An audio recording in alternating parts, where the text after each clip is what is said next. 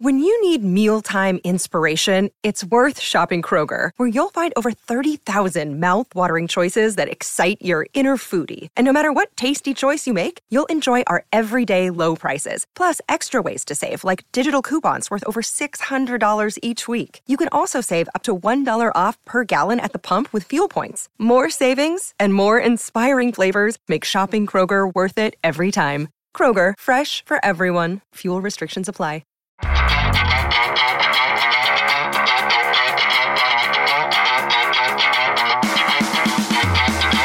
right, we are here. Everyone, welcome to another episode of Worst First. Today I have two very special guests. I have Robert Cohen, MD, who is you do body plastic surgery the most, right? And Ben Talei, who is like the facial to the stars. You like fix people's faces. I like to put them back to normal. Hold your mic. I like to put them back to normal. He hasn't done my face yet, but we're gonna work on that later. I'm dead. I have you. Can you do my face on the podcast? I told her to bring some super glue. Silly putty. It's not enough. I'm dead. But no, it's actually so funny because neither of them have worked on me yet. But I did go to a consultation with Robert back in the day, and they are together now at the Beverly Hills Center, which is like the premier plastic surgery center. But I wanted to have you guys on the podcast today because Ben, you have like such an interesting backstory. Tell me about it. You tell me about it. I mean, this is so crazy because I've seen you obviously on Instagram. You have to check out their Instagram, both of them, at Ben Talei, BenTalei. Yeah. Got it. And then Robert Cohen, MD, Cohen. They both do amazing work. But the interesting thing about Ben is I was talking to him and asking how you became a plastic surgeon. And you were like, oh, well, before I was a plastic surgeon, I was a private investigator. Yeah, I had a lot of jobs. I actually met this forensic psychiatrist once. I was in med school. And the guy said, he was going around the room saying, why don't you tell us about your lives? And then nobody's talking. And so he's like, okay, Ben, you seem to be the loudmouth who shuts up now. Why don't you tell me about your life? And I'm like, well, Dr. Desai, I'm like, it's a long life. What do you want to know? He goes, well, just tell me chronologically. And I'm like, okay, well, from the beginning, I'm like, I was born in San Jose. And then I go through my life story, which is, I was in San Jose, moved to LA. I started composing music on the piano when I was like 10. I started cooking when I was, 8 or 10. And then when I moved to LA, I worked at a pet shelter. I started teaching piano in high school. I was, when I graduated high school and then started working at Guess in Beverly Center. So you worked at Guess? Yeah, I worked at Guess in Beverly Can you Center. imagine someone be like, he's like, can I get you a new size of jeans? Can I fix your face also? Yeah, I wasn't there yet. Okay. So you worked at, and then what happened? I'm sorry, I interrupted you. No, it's okay. Then I was at UCLA, and while I was at UCLA, I was a ski patrol in Big Bear. I drove an ambulance. I was an EMT. I was taking different kinds of art classes and all this other stuff, and was still a piano teacher. Then graduated from UCLA probably like a year and a half, so I didn't have anything to do. So I went to Spain for a bit, started like a blood drive thing over there, and then traveled everywhere. And I just wanted to party. I didn't want to go to school yet. So I was a private investigator at that point for a year because it made more money than the ambulance. Okay, but how does one just become a private investigator? Because I feel like that's something that's like you have to know how to. I feel kind of like I'm a private investigator because my husband likes a girl's photo. I can find everything about her in like 2 seconds, right? You're like, oh, you like that girl's photo? Okay, well, I see that. And let me just go over and find everything about her life story. But I mean, back then we didn't have. No, it's different now. Instagram, yeah. We didn't have anything like that. So how do you get into it? First you become a stalker. And then once you're a stalker, then you try to get paid to be a stalker. Or you become an investigator and then you stop telling people about it. Then it's a private investigator. So I went, my cousin was a PI. And when I was like 13 years old, we would go with him. We used to race boats and cars together. So he's the guy who got me into like racing. And so this is what happened. He'd like tell me, hey, Thursday, let's go racing. So we go take the boats, do this offshore race. And then afterwards, he's like, I have this case and you got to come with me. So we go on the case. We'd end up in like Compton or Inglewood or, different places. And he would need me to go get the person out of their house if it's a case he's been on forever. So I'd come up with some story, knock on the door and be like, hi, mister, We're collecting newspapers for our school, and heavy boxes. So you're like 25. He's like, school. Yeah, yeah. So no. This is when I was like 13, and so I'd go knocking on these doors and get people to do things. And since I drove an ambulance and I raced cars, I was really good at following people. Because when you're a PI, you have to follow someone 2 cars behind them without them seeing you. And if they pass a yellow light, you're passing a red. If they're in traffic on a motorcycle, you're driving up curbs into shopping centers, jumping out. You have to keep up with them because that's the number one part is not losing them. Once you get through that, the rest is easy. And so I became the best private investigator in the firm, which was Empire Pacific. Empire Pacific is like, it's my cousin's firm and he's the best. And I was the best in his firm. So what's the biggest thing that people hire a private investigator for? So it's half workman's comp. So it's half like insurance stuff. And then the other people who fake injuries who are like, I broke my neck at work. And then they're at like Soul Cycle. Like yeah. Or like there's this like Persian lady who is a pillar in her community, right? And she works for the government and goes and breaks her back supposedly. And then she gets red flagged because like, she just started working at this and how are you going to break your back? And so they called the insurance company. Insurance company hired us. We follow her. And then 2 weeks later, she's on a retreat. Throwing a fake retreat, by the way, herself scamming people out of money, one of these like bullshit retreats. And so my little brother went with my cousin as participants on this retreat. And I was following her the rest of the time. But there's like things like that. And you take pictures and videos and then they bring it to court and go like, this bitch is lying. Yeah, exactly. I didn't know insurance companies did this. Yeah, all the time. So guys, don't fake any fucking injuries. Or if you do, commit. Okay. You gotta be like Leonardo DiCaprio in that shit. You gotta commit. You gotta fully act. You gotta sleep with that neck brace on. You gotta method act it. You gotta live it. Okay. You gotta fuck your girlfriend with the neck brace on. Like, you're not taking it off, we've had people who had like a $10 million lawsuit that was they were already gonna get the money. And this dumbass is this old. She actually lived right here. It's my neighbor. Yeah, she's like, hey, I remember you used to follow me around. So she lived right here, and I used to have to follow her. It was the worst thing because she would wake up at like 6 a.m. This is during my party days, and I wouldn't want to wake up at 6 a.m. And I'd follow her, and like one day she'd be selling bags, like fake bags, out of a van on like Ventura somewhere. The next day she's in the gym working out. She's supposed to have a broken back. So this was the same lady? Same lady. And I'd have to follow her everywhere. So to go in the gym, they wouldn't let me in the front.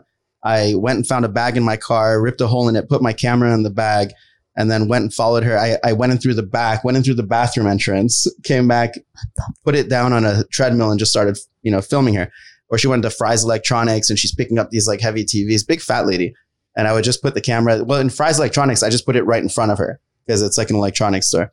But people do all that crazy shit. And she didn't recognize you. Like, this guy's been a lot of places I've been. Like strange Middle Eastern dude. He bought a Fucci purse out of my bag the other day. Like, now he's here at Fry's in the gym. That's weird. Yeah, I followed her for months. That's crazy. So she lost out on the $10 million. Yeah, and she already had it coming. Like, it was already settled. And they showed this, and then she got a felony charge for fraud. Guys. Yeah. This is crazy. What about infidelity stuff? Did you have to do a lot of that? Like, what do people pay? Like, just, are you allowed to say, like, what is a normal rate? It was at that time, it was like $150 an hour. Okay. That you pay for a PI, which is like at least 4 hours. And so people would come to you and go, hey, I think my partner's cheating. Can you follow them? Yeah. We knew how to catch them. So. Damn. You're all under their bed. Yeah. Yeah. Just sound like.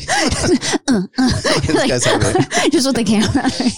Yeah, I jumped in once, but oh my God.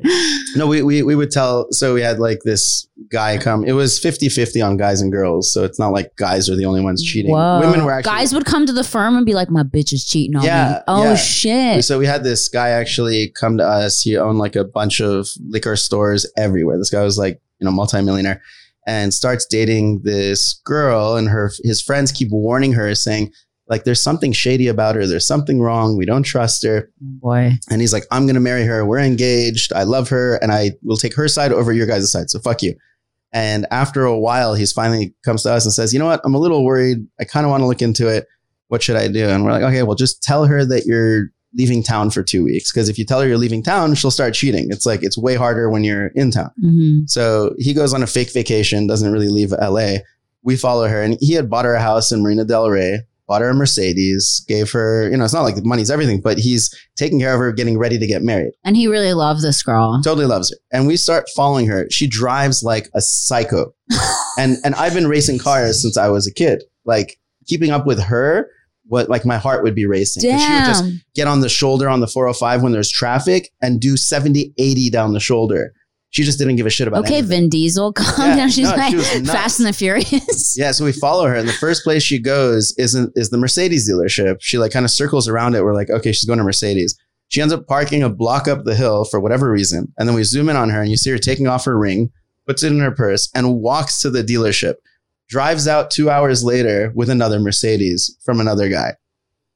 So was she like a high-end escort or something? I mean, she's some kind of hoe. But dead. Yeah. And so then what would happen? You would just give the guys or girls all the evidence and then they would just present it. Guys wouldn't be there when they... Well, in this case, we were. So usually we're not. Usually we give it to them and they do what they do. But this guy...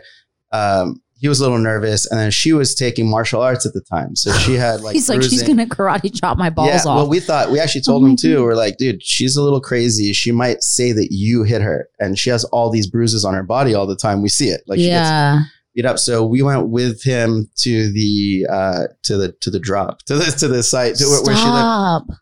And she's there like partying with her friends, and he walks in and he's like, honey, these are my friends. They're private investigators. We've been following you for a while now. And then we have pager cams. So this one pagers were like around. So we had, I'm like, pager cams. Yeah, we have pager cams. So we're filming it just in case she does anything. And he's about to leave. And my cousin tells him, hey, if you want to get that, $1 million ring back, which it was something close to $1 million, like you should go back and get it now, or it's going to be hard to get. So he goes back in and grabs her hand and says, you don't deserve this. And like pulls it off like dramatically and leaves. Wow. And get your shit out of the house in 2 days or we will have it all taken out for you. Did you, okay. This is my last private investigator question. Did you ever have it go wrong where someone saw you and they were like, why the fuck are you following me? So I was sneaky. Like nobody ever caught me. My cousin was amazing, but he's been doing it for like so long. Of course, there's going to be some time. He's been chased like, those semi trucks. Imagine how powerful they are. One without like a trailer behind it chased him to run him over and over like people's lawns, like where the police had to come actually arrest the guy. So he was trying to kill my cousin. Oh my God. Yeah, there have been those situations and like. Have you ever been in a really dangerous situation with like guns and stuff? No, I've always been okay. Even like I've had drug dealers come up to me when I'm parked in like, there's projects in Compton where I used to park at, but I was always good at getting out of it. I'm very like friendly. So, and I used to drive an ambulance there too. So I know the area and I'm like, oh no, I'm just hanging out here. My friend's over on like, in section B, blah, blah, blah. And they're just like, okay. Drug dealers would come up to your car to try to sell you drugs? Well, they're like, or be like, what are you doing in our territory kind of thing? They're like, what are you doing in a blacked out car? Oh, they thought you were like cops or something. Either cops or like competing drug dealers. Okay, so you're doing this PI shit. Are you in medical school? No, I was accepted. So I had gotten like my scholarships and all that kind of sorted out. Yeah. I just didn't want to go yet. And then why plastic surgery? Well, first I want to be a heart surgeon.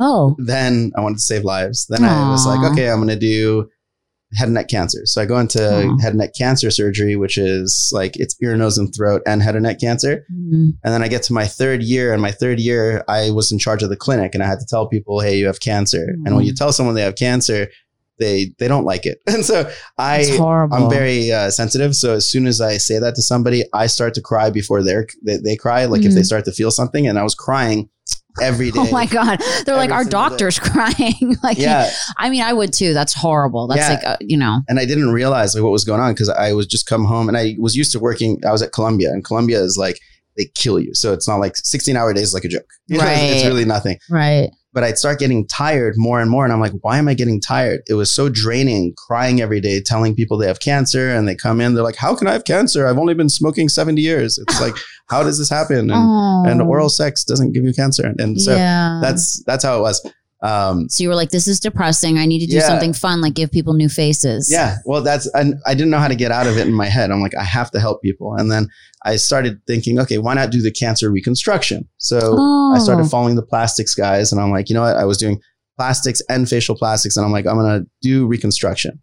Then halfway through the reconstruction, my learning, I realized I'm like, this free flap shit is easy, where you take something from here and patch it there. I'm like, that's not artistic. And I realized the hardest thing I'd ever seen was a nose job. Out of any surgery, the hardest thing I could comprehend, from a tummy tuck to breast to face, whatever it was, the nose job was the hardest. Why is a nose job the hardest? It's fickle. It's 3-dimensional. It doesn't heal how you want it to. It's a floating structure that you're trying to stay still. And that's hovering off your face. Is this just cartilage, this whole thing? It's bone on the top, cartilage on the bottom, and different types of cartilage. Okay, so I had recently done threading in my nose, and I saw you said on your page, don't do it. Look at my nose. See the bump? Yeah. Shouldn't be there. Don't ever fucking do it. I got a thread in my nose because I was like, I want a nose job. And like, you know, I got my nose injected before and done all this stuff to like change the shape. Yeah. And they were like, oh, we can do it with threads. We can, you know, raise the, you know, make your nose look really straight. Right. And it looked great for like 2 weeks. And then I started developing cartilage around the bottom of the thread. Yeah. We call them thread aches. Thread aches? Yeah. Thread aches. Great. Yeah. Well, anyway, I'm going to get it.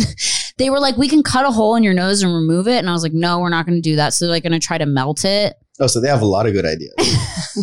Like, yeah, they also can't melt it. So. I know. I'm supposed to go in because I'll be like, oh, we have this device where we can put like Forma, it's called, or Morpheus or something. They're like, we're going to try to. Cute that they think. Stop! So, no, I'm fucked. Okay, so I'm just going to have a giant fake pimple on my nose the rest of my life. Well, yeah, if you're going to go somewhere where they're dumb enough to put a thread in your nose, the subsequent series of suggestions that they have might also be on the dumb side. Okay, so what would you do to my nose? Oh, well, at this point, you like chop it off. No, your nose is good. But at this point, you just got to let it go away. The only safe thing to do if you're trying to break tension in a thread is to put a needle in there and just snap it at a couple points. Yeah. Otherwise, you just got to let it dissolve. And if it forms scar tissue, then you can inject some 5-FU or a steroid if needed. Yeah, because I love this part, but then this happened and I was like, what is going on? Like, I feel like a bump. It's like a ball. It's irritation, but it'll likely go without anything. Yeah, so guys, don't get threads in your nose. Or actually, a girl who came in right after me who had her eyebrows lifted, and she had bumps on each side of her head that stuck out. And everyone's doing like the Bella Hadid, like they think, oh, I'll just get threads and it'll look great. And then she had 2 giant bumps, and she was having to do the same thing I did. Yeah, it's the doctors who do. Hold your mic closer. The doctors who do, threads in the nose and the lip. They're not good, period. Yeah. Like, they're just not good doctors. Some decent doctors do it in the brow, but their standard is generally not as high as like mine. You know, if I look at beauty and I look at effectiveness of a procedure, I have standards. Like, it's got to be this good for me to do something. I'm not going to do it if it's going to produce a problem. So the brows are also not a good idea, but threads in the rest of the face, it's okay. But you can't do it repeatedly because it'll just cause a ton of scar tissue. There you go. So what do you guys like recommend? And I know Robert, like I've just been talking to Ben the whole time, and Robert's here.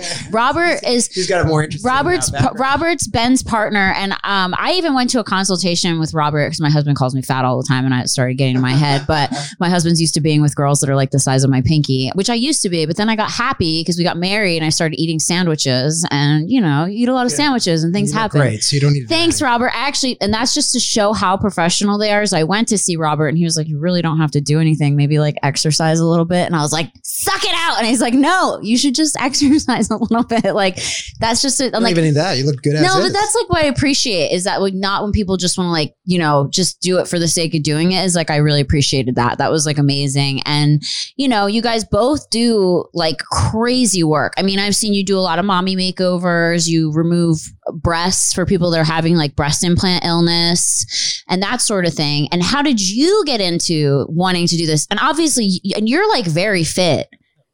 Like you're also like a trainer. Not quite. Here, hold it as close as you can. Oh, can you hear me now? Yeah, I can hear you now. Okay. You're like, why are you so ripped, Robert? Like, is it like all that lifting the abdomens, no, like all the fat that you're lifting all day?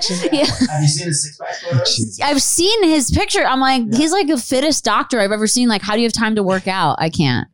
I know, I try to make a little time every day. Look at you getting all shy. Don't be shy. But the funny, like you were asking, like how I got into it. My story is almost like the opposite of Ben's, which is that like he had all this like circuitous route to get to point A to point B. And for me, if you'd asked me in junior year of high school, what I wanted to be when I grew up, I would have said plastic surgeon, not really knowing. Really? Yeah. Cause it was like, for me, it was always about, I love working with my hands. I did a lot of art and sculpting and things of that nature.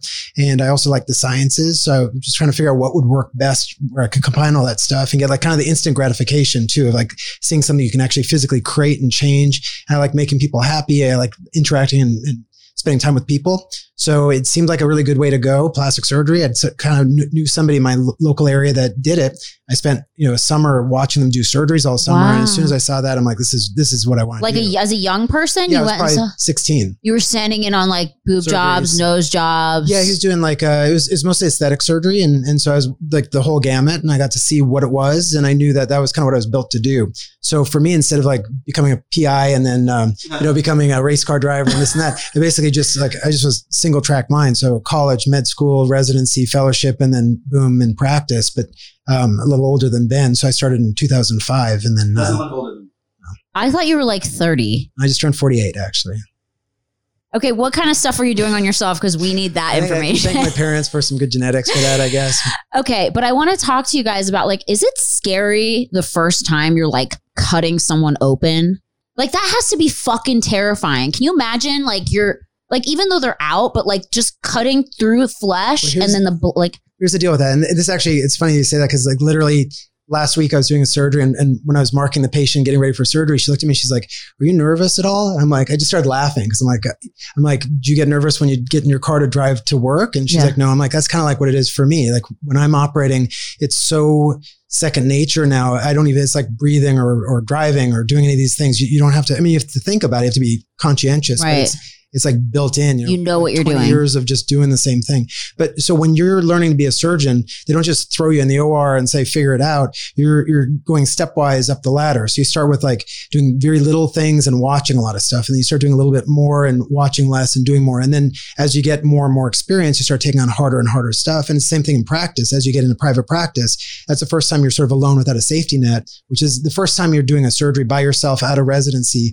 It is a little nerve-wracking because you don't have a backup plan. It's basically you or you're in trouble. So you need to know what you're doing. And then so most people will start to take on maybe a little bit more of the straightforward cases at first. And as you get more experience, you start taking on more and more complex stuff. So that's like with both Ben and myself, we both got extremely specialized in our areas of expertise where we're taking on the hardest cases. For me, it's like breast revision is probably the most difficult stuff, especially when you're dealing with, materials, implants, fat grafting, lifts, all these, there's so many techniques I'll throw into given case. And you might have two totally different problems with each breast. And it's kind of like the equivalent of the redo rhinoplasties for Ben. Yeah. Where he might be taking cartilage from the ribs and the ears. And it's a very, very complicated surgery. And if you can do the really hard stuff, obviously the easier stuff is very straightforward for us. Did you ever have a really scary experience where you were like, oh fuck, someone who just started randomly bleeding or anything like that? I haven't had too many, thankfully I haven't had too many scary experiences. And I think I got a little lucky early in my career. I took on some cases that were much more challenging than I think I realized at the time. You don't know enough to know enough at that point. And so you're kind of maybe overextend yourself a little bit. So I got lucky in that the really hard cases I had the skill set to do, and they got progressively harder by luck. So by the time I started getting really aware of how dangerous and tricky these cases were, I already had a huge amount of experience under my belt where I wasn't really nervous anymore. Mm-hmm. So I've had a few cases where I was in the case and I'm like, oh man, this is really hard to fix.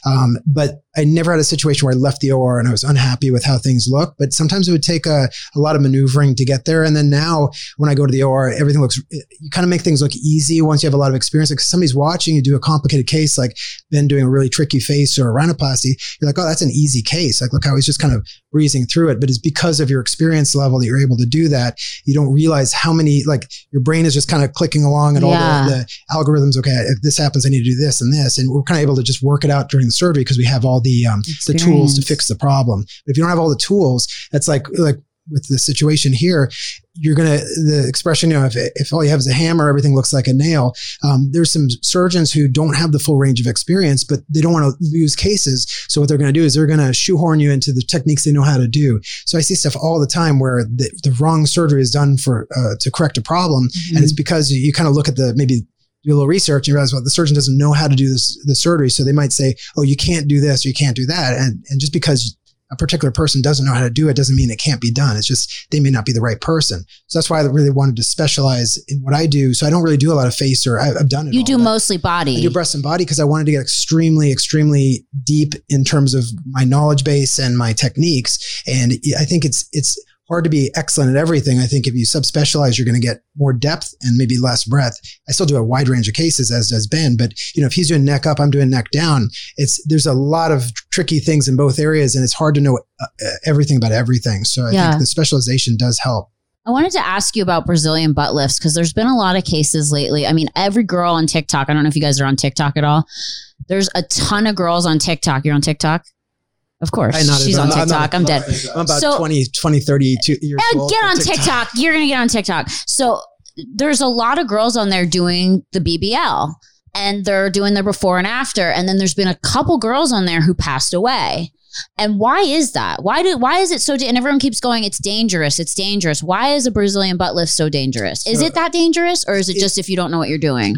Both. So it is a little bit of a higher risk surgery. Why is that? The numbers of like sometimes are quoted like 1 in 3,000 death rate. If you really parse through that data, I don't think it's totally accurate. I think it's probably less than that. Did you say 1 in 3,000? That was sort of that was some of the data out there on like some of the worst case analyses, but I don't think it's quite that bad. Okay. But it's still obviously a very concerning situation. So the reason people tend to have fatalities from that surgery is from what's called a fat embolus. So what's happening is you're liposuctioning fat out, then you're processing the fat to put back in as a fat graft. Now, if you're doing it, like, for example, if I'm doing it in the breast, I'm doing sort of, maybe 100, 200, 300 at most cc's of fat volume in the breast. The blood vessels are pretty small there. It's very safe to put in.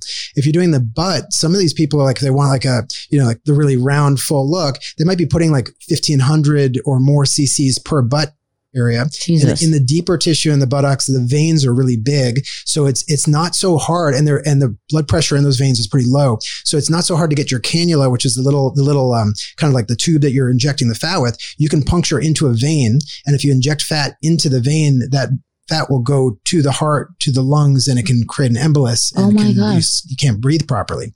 So that's where the danger from fat grafting comes. And then just beyond that particular danger, which is obviously the most serious problem, just in general, buttock fat grafting, there's a lot of people who overdo it too much, and you're getting these very distorted looking patients where you look at it and you're like, that in no way could that occur in nature. It looks completely ridiculous. It's so overdone. And the problem is, as you see more of these overdone with any kind of surgery, once you see these really fake or artificial looks, and people keep seeing it over and over again, all of a sudden the consciousness becomes, well, that's normal. I want to look like that. And that's not where surgery should go. Surgery really should be trending towards a very natural look, like beautiful and ideal, but not like outside what you'd kind of normally expect to see. Yeah, you don't want someone to look at you and go, I want that surgery. Right. Like you want someone to look at you and go, I want to look as beautiful as that girl. You want to look like a filter, and that's what's happening. People are starting to get this warped idea of what they should look like, and it's creating a lot of body dysmorphia, or on a lower scale, maybe just dissatisfaction with how they look when they look perfectly fine, perfectly normal. You're like a mild, like when you came in, you saw me and you're like, oh, my thighs didn't really bother me.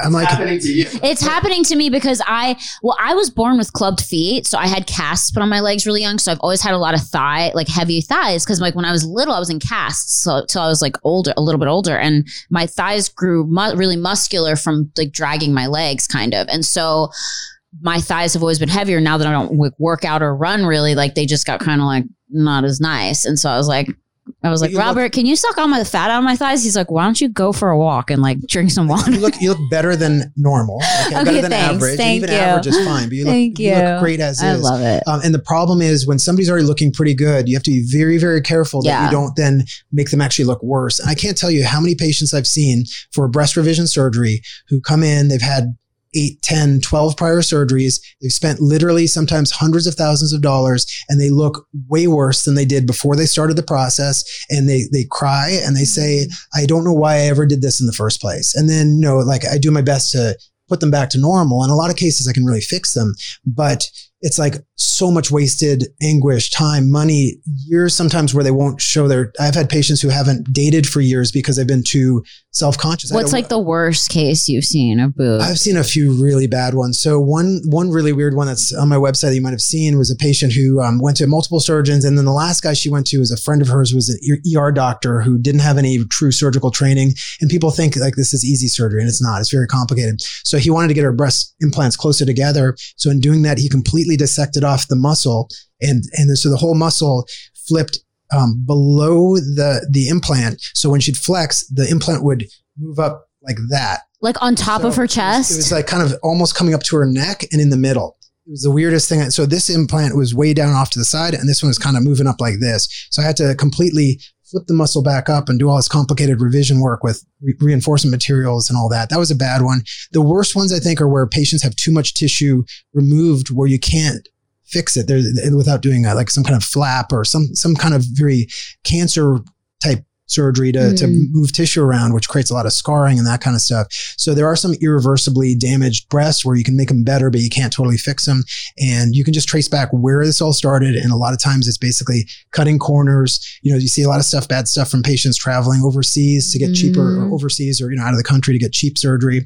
And cheap means corners are being cut. So it just blows my mind. You get one body, you can't, it's not like this is not the time to try to cut corners. This is the time to go for quality and make sure that whoever's doing it has a maximum level of expertise. Because even in the best of hands, you can get complications, but you're minimizing that risk when you're going to a well-qualified surgeon. I mean, this is like a prime example. Like you see like horrible face stuff and Ben can fix that stuff. But if you go to him in the first place, you won't have to deal with it. Yeah. I've seen, like, you have to go to their pages, guys. They do amazing work. We're going to take a really quick break and we'll be right back with Ben Talei and Robert Cohen on Worst First. Stay tuned. Okay, we're back. My whole face is filler and everyone knows that. And I don't mind talking about it because my face used to be shaped like a jalapeno. Like I'm completely open about that because my face was so angular and thin and gaunt. And I don't know why, like no matter how much weight I gained, my face never gained weight. And I always looked very gaunt and very like unwell. And so my girlfriend was like, why don't you go and get some filler? Like it'll balance your face. And then everyone thinks I had my whole face plastic surgery, but really just had filler. It's not surgery. It's just filler. And so you've told me recently, or you said on your page that it's getting too much filler doesn't really go away. Yeah. So filler, the main one that we use is hyaluronic acid. They're these gels that you inject into the face made from like a fermentation from bacteria, but it's a gel. Oh, great. That bacteria face. It's a bacteria face. Good old bacteria face. Yeah. And it's benign in general, but like everyone thinks it just goes away because they're like, okay, every 6 months it goes away. Or we did a study where 2 years later it was clinical effect was gone. So it lasts 2 years. And the intent of these studies is not to see whether or not it dissolves. It's to see how long it lasts because people want something that's long lasting financially and for the benefit of their face. But what happens is these are bioactive fillers. You put it in the face, your face reacts to it, and not all of it dissolves, or sometimes all of it stays. So from the impermanence, it could be 0% permanent or 100% permanent. Depending on your body. Yeah. And it's almost never 0. Right. It's almost never 100. It's somewhere in that range that you'll keep fillers. And so people get something called filler fatigue. Filler fatigue means your face is getting tired of the shit. It's like you're putting too much. It keeps clogging up the channels that drain your face. So your face starts to act differently. It doesn't move well anymore. Your face starts to get more stiff and people talk like this. Their lip gets kind of flaccid and doesn't move. Me in 2 years. I'm all, welcome back to the podcast, Ben. Yeah. Thanks for coming on. Yeah. So people turn into like I don't big get it beasts anymore. Yeah. That's so crazy. And there's people who are in Beverly Hills who are like talented. Supposedly they're fucking horrible, I think. But oh no. And they're the ones doing this and they're dysmorphic themselves, the doctors. Yeah. So there's one that we call the Beast Maker, or I call her the Beast Maker, and she just makes everybody look like a beast. You have to tell me who it is after. I'll tell you after. I know you're not going to say it on here. Yeah, and I'll fix someone's lips entirely and I'll just dissolve everything out of it, make it look beautiful, fix it, and then they go to the Beast Maker and the Beast Maker like just jacks it all up again. And so the doctors or the injectors themselves are dysmorphic. They have a dysmorphic eye. So they don't know what looks good. So they keep filling the face with shit and it gets bigger. It stops moving and it's not great. And I have patients come in who just come to me too. And they're like, I want more. I want more. I want more of this. I want more of this. And I'm like, what are you chasing? I'm like, you're chasing some kind of like filtered face that is not supposed to exist on a human. And you have to try to tell them. And so I have patients who come in. I have this one patient. I have no nice way to say, hey, your face is jacked. Like there's no, you can't just say it. So I tell her, I go, listen, what I'm seeing right now is you've got a gun pointed to your head. You've got a big problem. You got a gun pointed to your head and you keep pointing at this one thing that is meaningless. It's like you have a gun pointed to your head and someone's poking you with a toothpick and all you're talking about is the fucking toothpick. Oh no. And I'm like, but there's a gun pointed at your head. Yeah. I'm like, this is your jacked up. And you can't fix her? You can't dissolve like her whole face? Or I can. I don't want to because then they blame you for everything. Oh, because then people are like, because then these people get so, and I have girlfriends like this who get so psycho with this like crazy plastic looking face that when you tell them to dissolve it, and I've had a girlfriend who had her whole like pretty much dissolved and she looked great and normal.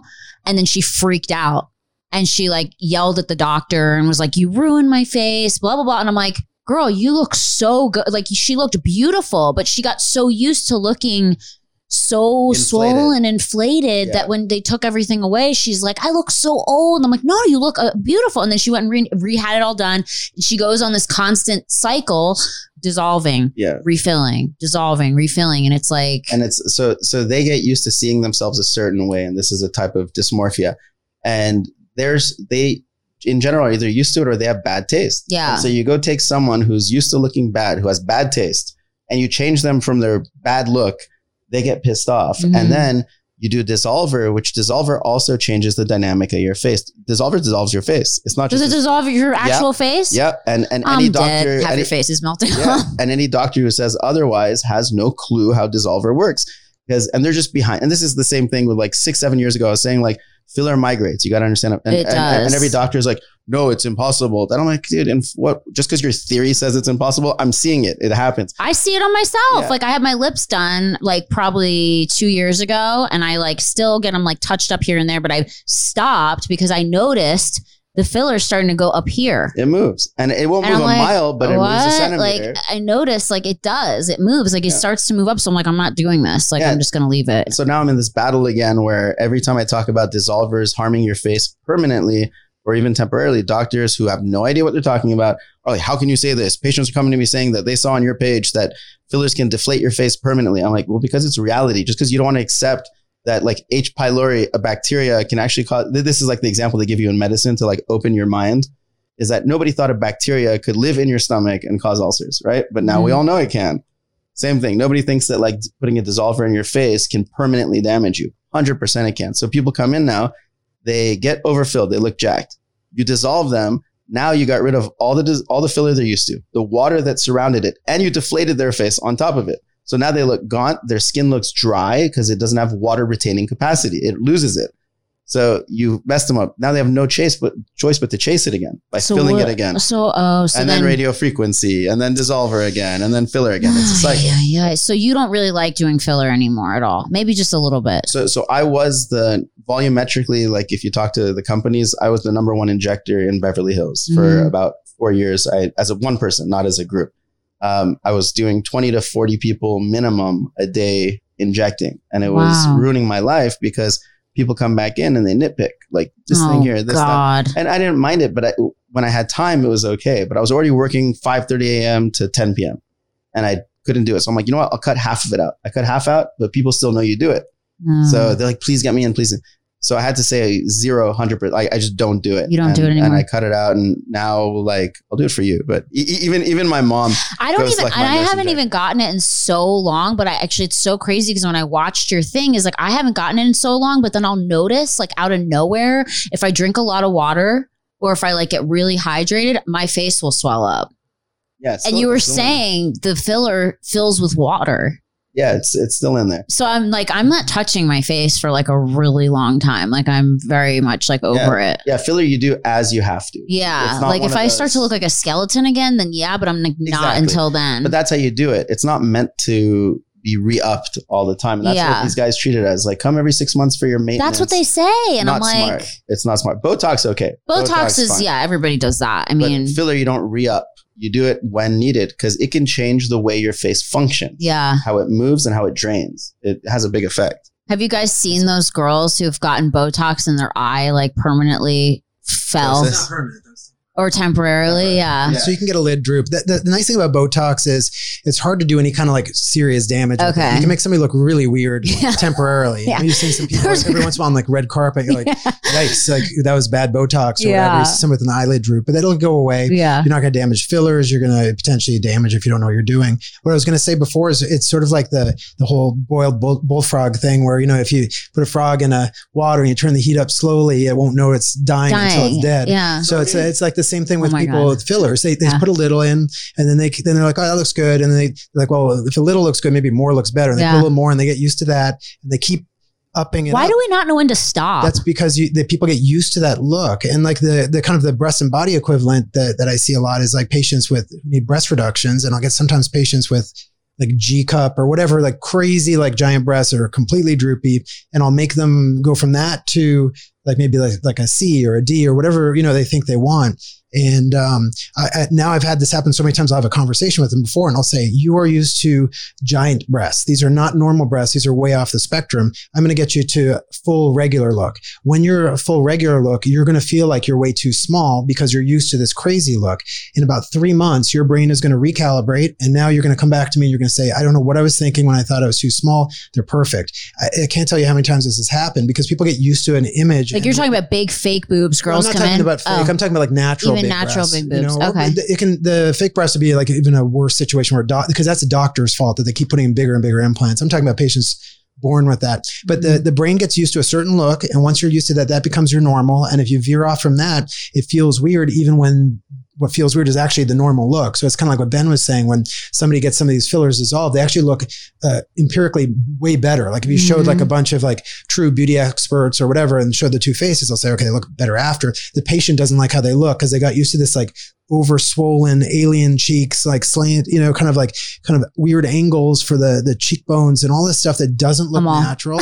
No, you look good. I mean, we're talking about like you're walking down. My podcast editor is just zooming in on my face. Fuck you, Daniel. I'm just kidding. No, but like you walk through Beverly Hills and you see like an older lady and they think they look young and they just look like crazy. An alien. And like you look so much better if you literally never did anything and just let yourself age. Yeah. You can fix these things tastefully, but if you overdo it, you make people look weird, and you have to trust, like Ben was saying, you see some of these injectors that they themselves are injected and they look so crazy. I literally don't know how somebody could walk in, see that face and say, all right, I'm going to let you adjust my face because they look insane. Okay, I know a couple of people you're talking about. There were some very famous injectors who looked very, very weird. And I just don't know how, I don't know how patients trusted them, but as Ben said, sometimes patients don't necessarily know what looks right and they don't know who to trust to say, this looks good. Don't overdo it. And what about like filler in the body? You don't do that, right? Or do you? The problem with the body is it's much bigger areas than in the face. So if you're trying to do any kind of like injectable, each cc of filler is going to be fairly costly. And so you can't use like a million cc's. Yeah. So for the body, usually we're going to be doing fat grafting to add volume. The problem, some patients just don't have enough fat to harvest, but fat's much better to use in the body. With the breast, obviously we have implants when they don't have enough fat to use for fat grafting.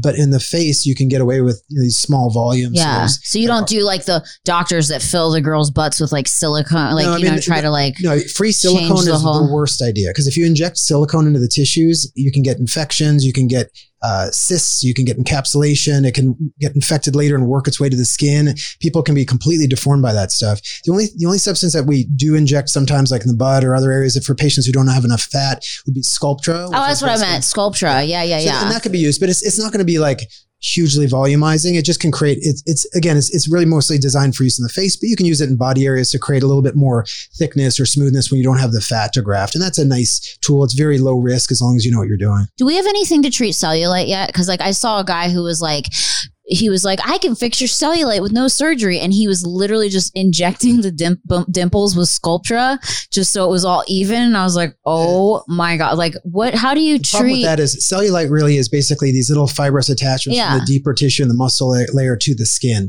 And so when you sit or put pressure on the skin, it turns like an orange peel. Pull in and they'll create that little indentation. So truly, you kind of have to divide those little bands to get rid of. How do you do that? There's different ways right now. That actually, I know there's some new products that might be able to like non-invasively dissolve some of these bands. That I don't know exactly where it is in the phase right now, but there's also a device called Selfina, which uses a little blade that goes under the skin and kind of cuts those. Is that surgery? It's sort of like not really surgery, but it's not totally non-invasive. Do you have to get put under for it? Usually, you need some kind of either local anesthetic or you don't. It's called Selfina. Selfina. And so how does that work? That goes. It has like a little thing that stabilizes the. Taking notes. It's got like a little. It's got like a little kind of like a platform that stabilizes the skin, and then it has like a little blade that kind of nicks and divides those little. And it works pretty well. It works pretty. I don't do it personally, so I can't comment on that. But from what I've seen, it helps a fair amount. But it only works in a smallish area. So if you have like a lot of area, then you're gonna have to have. What do you do for cellulite when people come in and are like, "I hate my fucking cellulite"? I mean, I don't think there's like a lot of great options for that right now. If they really want that, I could, refer them to somebody who does Selfina. We have like a device called Profound, which can kind of tighten the skin and maybe camouflage some of these things. I mean, you could do like things like the Sculptra or certain things that try to camouflage it a little bit more. Yeah, that might be so like the things that like are going to make people billionaires that they're working on cellulite correction, skin tightening, non-invasive skin tightening, all these things that like there's a lot of demand for it, fat melting, all that. So there's a lot of work being put into it, but there's no perfect options yet. They keep getting better, but we're still, a lot of when you're doing these kind of procedures or these different things, a lot of it's about managing patient expectations. So they're not expecting surgical results from a non-surgical procedure. I'm just like shocked, like how in 2021 do we not have a device that just goes over the skin and just melts the fat? Like how do we not have that? How do we not have something that just goes on top and it only goes to like, the layer damage? Because the really tricky part with skin tightening or fat melting is you don't want to damage the surface layers. Like for example, if I'm doing a breast lift where I have to take off some of the surface skin anyway, and then I use my cautery to stop bleeding and kind of shrink the deeper tissue. As soon as you apply cautery to that deeper dermis, which is a deep layer of the skin, it's almost like a shrinky dink. It's crazy how much stuff will tighten, like by 50% sometimes. So I'm thinking, wow, if I could just do that to any body part, you'd correct it. But the problem is you damage the surface skin. So, and then you get burns and bad scarring. So they need to figure out a way to create tightness in the deeper tissue without damaging or distorting the surface tissue. It's a lot easier said than done. Same thing with fat. What's that? What's a shrinky? Sorry, I'm shrinky dink. That's for people who are hey guys, next surgery I'm getting is the shrinky dinks. And older people, it's like a little thing you cut out, put in the toaster oven, and it would kind of shrink to like a quarter of its size. Oh my God, that's so crazy. So what's like the most popular? And I know Ben, the most popular thing you do is this thing called the Aura Lift. Well, tell us about the Aura Lift. What's that all about? Since you're not like, you don't want to like put a bunch of stuff in our face. So what is the Aura? I saw you did this guy on your page, the pastor. Oh yeah, Pastor Brad. Oh my God.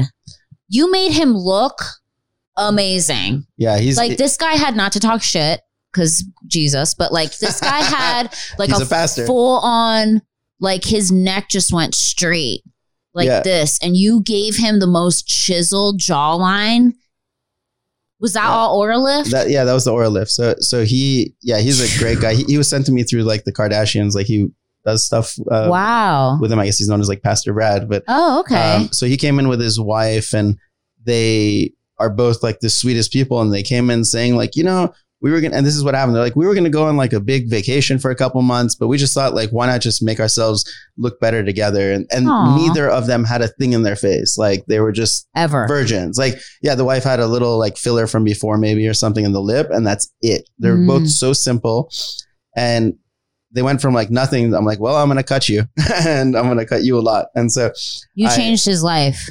I did an Aura Lift on him. So we did it. It's like a 2.5 hour thing. And it's like a face and neck lift, but it's a new way of doing it. So you're not doing this whole like skin pulling, tightening, stretching thing, but you do make cuts, and the cuts disappear, and you just... Where are the cuts? Like back behind your ear? They go, I have two ways of doing it. One's called the weekend lift, and that's like... That's for like younger people. Yeah. It used to take a weekend to heal from it. That's why. Now it takes like a week and a half, but like you can't call it a week and a half at lift. Yeah. So I left it as weekend lift, but that one you just make cuts behind the ear and a tiny one here, and you go actually do an internal neck lift. So you're not cutting away skin. You tighten up the muscle, and it's pretty cool. And I do Profound over the whole face. or a lift, you're actually like making incisions kind of around the hairline into the ear, behind the ear. And then you're lifting this. So when people like sit there doing this like all the time, that's what I'm doing. How did you get his neck to go like all the neck? Like it was like his neck. And Daniel, I'm going to show the picture. So his neck is like, we're going to be showing the pictures like straight down. And now it's just duct tape. You put duct tape on the back. I'm dead. And you pull it back and I'm dead. No. Yeah, that's so crazy. Like he literally like. But what's cool about the procedure, it's when surgeons look at it, they think I did a huge lift. Yeah, and it looks like a big difference. Yeah, it's not a huge lift. And I show it to surgeons to teach them. I'm like, this is a small lift, actually. I go, you just have to learn how to recompartmentalize the face. The face falls out of its compartments over time. And people don't they don't understand the face three-dimensionally. They think like neck droops like this. And I have to explain to them, I'm like, no, it goes like this. It goes this forward. And it comes in. Yeah. Ew. And to reinstate the neck to its prior glory, you have to like choke someone. That's the idea. It sounds weird, but that's the movement that you actually have to make. And this is a new thing that I'll be publishing on, but is you have to choke someone. You have to like take things back up and in like this, like you're choking them. Okay. And so that's all I did on him. I barely lifted him. It's amazing. And I'm showing this picture right now and it's like incredible. Like the results are amazing. Like what age do people usually come in to do this stuff? Like what age does the face start to really just fall? It depends. If you're white, you're screwed. Oh, fuck. Yeah. I'm Italian. So what does that count? I'm dead. I've got a couple little more years. Italians, it's in your favor. Holds up better usually. Holds up a little better. Hey, forget about it. I'm dead. Yeah, but so they say black don't crack, Asian don't raisin. Oh my gosh. And Asians are usually good till they're like 65. I know my Asian friends have beautiful skin, but they plummet at 65 because the skin quality changes. Oh, weird. And the reason black don't crack is because the density of the skin in Middle Eastern people, black people, kind of that range of skin tone is usually thicker connections. Like the cellulite, when you think about those bands. Yes. Darker skin tends to have more of those types of bands in the face. So it doesn't really collapse as fast or go down as fast. But let's say the thinner white skin, usually around like 30 years old or something, they start to droop. And that's when they start chasing the skin tightening and all that.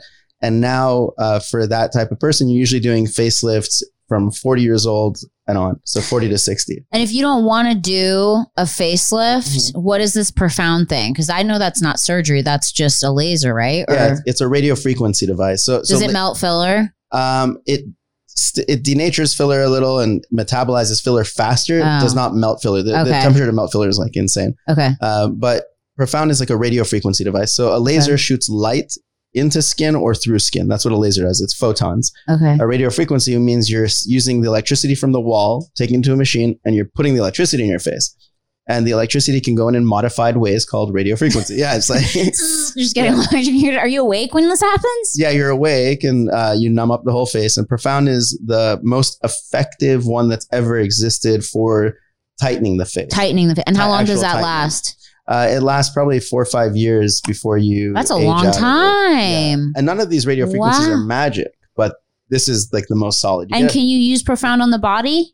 Yeah. Do you use it on the body? Yeah. So for patients, like thighs, like jiggly thighs? Exactly. And there's certain areas that like a little safer than others. But if you have like a modest loose skin, not enough where you really want to do like skin resection and take on the scars, you can do these as sort of like a bridge procedure or just something like if somebody wants some improvement, as long as they understand again, it's all about expectations. So as long as their expectations are moderate improvement for minimal or to no scarring, that's a fair trade-off for them. And then there's some patients who are beyond that where it would be a waste of money or you'd be sort of misleading them if you recommend anything besides surgery. So wow, you guys are amazing. This has been great. You've been here an hour and we've talked about the worst, your worst, having to PI jobs, having to like serve people, those people are cheating on them. We've talked about crazy plastic surgery. We've talked about, your guys' stuff. And I'm so excited that you both came all the way to Woodland Hills to share all this information with me. And I'm so grateful. And guys, go check out, if you're interested, both of their pages at Ben Talei, just Ben Talei, not Dr. Ben Talei on there. Is it Dr. Ben Talei? Okay. Yeah. At Dr. Ben Talei, at Robert Cohen, MD, is both of their pages. And then Beverly Hills Surgical Center. BeverlyHillsCenter.com. BeverlyHillsCenter.com. Do they have their own Instagram page too? Just Beverly Hills Center? At Beverly Hills Center. At Beverly Hills Center. But you guys both have a lot of work on your pages. And Ben, you have a podcast. So let's plug your podcast, dude. You come on, man. This is what you do on podcasts. So I mean, we talk about the same things you talk about. I love it. The worst shit that's ever happened to people? I'm dead. No, mine's the reality pill, which is I hate stupid people and I hate bullshit. Yeah. I hate bullshit and I hate people who like hypocrisy and all that stuff. So the whole idea is that we're dispelling myths either about people or dispelling myths in professions. So I could talk to a voiceover actress or a doctor. Half of it is medical, just because like I talk about my own interests and things that I can talk about. You know, it's kind of boring to have a podcast and you're like, oh, tell me about spaceships. I don't know anything about spaceships. So that's what it is. And I recorded the first season pretty much. And now I'm starting the second one.